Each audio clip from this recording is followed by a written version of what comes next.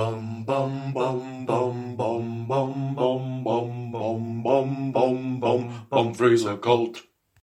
Hello and welcome to Season 2, Episode 9 of Bunfrey's Occult, hosted by myself, Geoffrey Bumfrey, virile, well-hung, fecund, erudite, charming, attractive, and magnanimous, occult, mystic, warlock, maestro, who continues to plough his own aesthetic and artistic furrow in a world that cares not for his activities.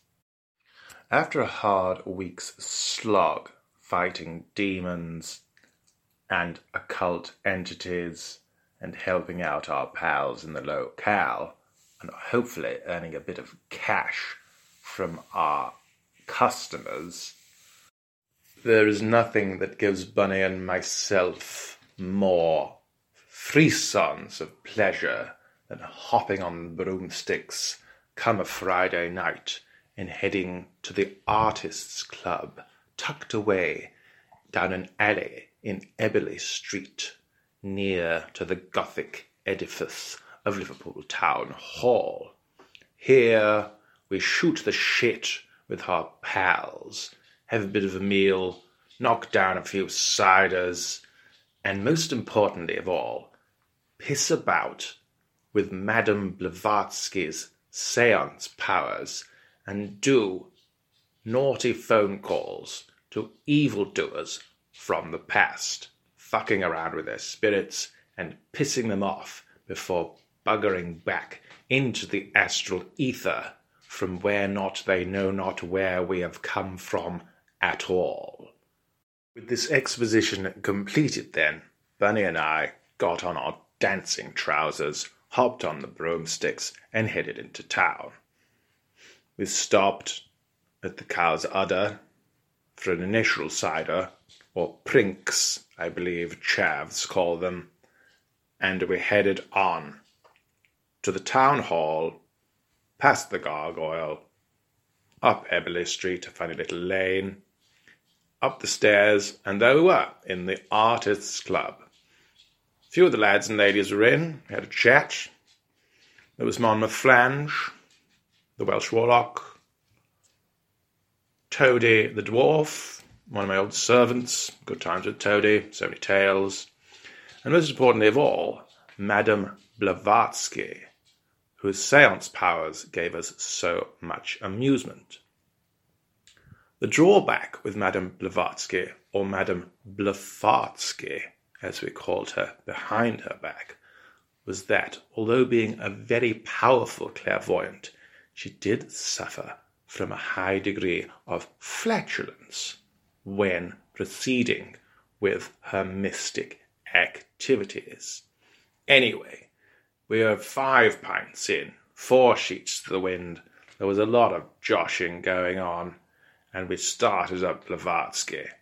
Come on, Blavatsky, get on the bloody crystal ball seance power type things, or whatever it is. Let's have a bit of fun. Let's see if we can piss off. I'm Madame Blavatsky, and this is my improvised Russian accent that I will use for this podcast. Oh, that's very good. Yes, I'm just making it up right now. Moving around a bit. Bear with me, I'm just getting to grips with it. Okay, moving on.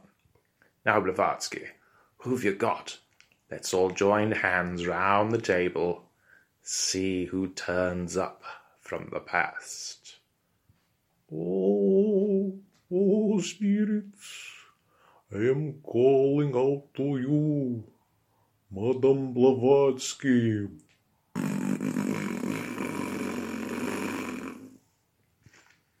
This was to be expected. Madame Blavatsky was a highly corpulent and flatulent lady. The powers came at a cost. It was very difficult not to break the circle of hands when the issue from her bottom was so powerfully disgusting that the hairs at the back of your nose started to twitch a little. But we were quite used to this, and we carried on. As the ether parted, the mystic veil pulled to one side. Who was there? Can you hear me, spirit? Can you hear me? She said, in her rather mobile Eastern European improvised accent. I'm Emperor Nero. I'm busy. What do you want? I'm fiddling while Rome burns. It was Emperor Nero, perverted Roman emperor from the past. We got him. Crazy fucker. Let's mess around with him. Oh, hello, Nero. Hello? See? What do you want? Why don't you get your fiddle? Yes, my fiddle, while I'm fiddling while Rome burned. Yes, yes. And shove it up your ass. Quick! Move channel! Oh, how we laughed like drains after telling Emperor Nero to shove his fiddle up his ass. Who's next? Madame Blavatsky moved around on the astral plane, farting as she went.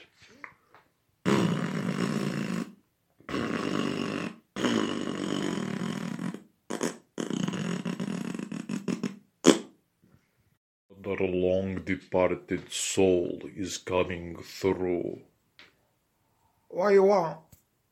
I'm busy during a cultural revolution in 1960s China. I'm Mao Zedong.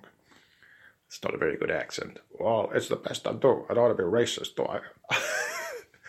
Oh, hi, Mao. Hello? What do you want? I'm busy being a mass murderer of all the Chinese people and saying it's a philosophy or some such shit. Mao, listen to me. You're a mass murdering fucko. And why don't you? Yes, why don't I? Get your little red book. Yes, little red book, yes, yes. And shove it up your ass. Quick, change channel. Oh, how we laughed, having told Mao Zedong, the mass-murdering Chinese leader of the past, to shove his little red book up his arse. As you can see, there's a theme developing with this episode. Madame Blavatsky sailed the astral waves once more, farting as she went.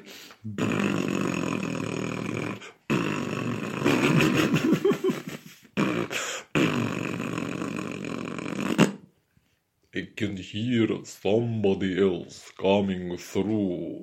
Rara Rasputin, lover of the Russian queen. Oh, I do love Boney M. We used to have all the vinyl in the 70s. Fantastic. Listen to them, the children of the night. What sweet music they make. Oh my God, it's Vlad the Impaler. Well done, Madame Blavatsky. I am Vlad the Impaler. I'm very busy impaling people to keep the Turks from my border. That's what you say, Vlad. But you're just a nut job. Just putting people on spikes, not really good, is it? I'm a busy guy.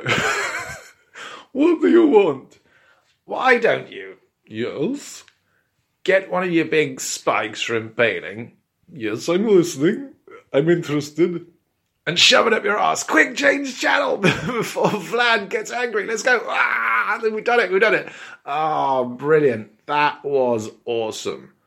Madame Blavatsky had run out of both flatulence and the power to astrally project to any more evil luminaries from the past. But we had a great laugh, and we carried on throughout the rest of the evening, knocking back a few ciders and having a great laugh before a few people threw up and somebody copped off at somebody. We can't really remember, but anyway, it was a fucking great night. So there we go. Tune in next week for another exciting bizarre, improvised, bonkers, occult episode of Bumfrey's Occult. Bum bum bum bum bum bum bum bum bum bum bum bum Bumfrey's Occult.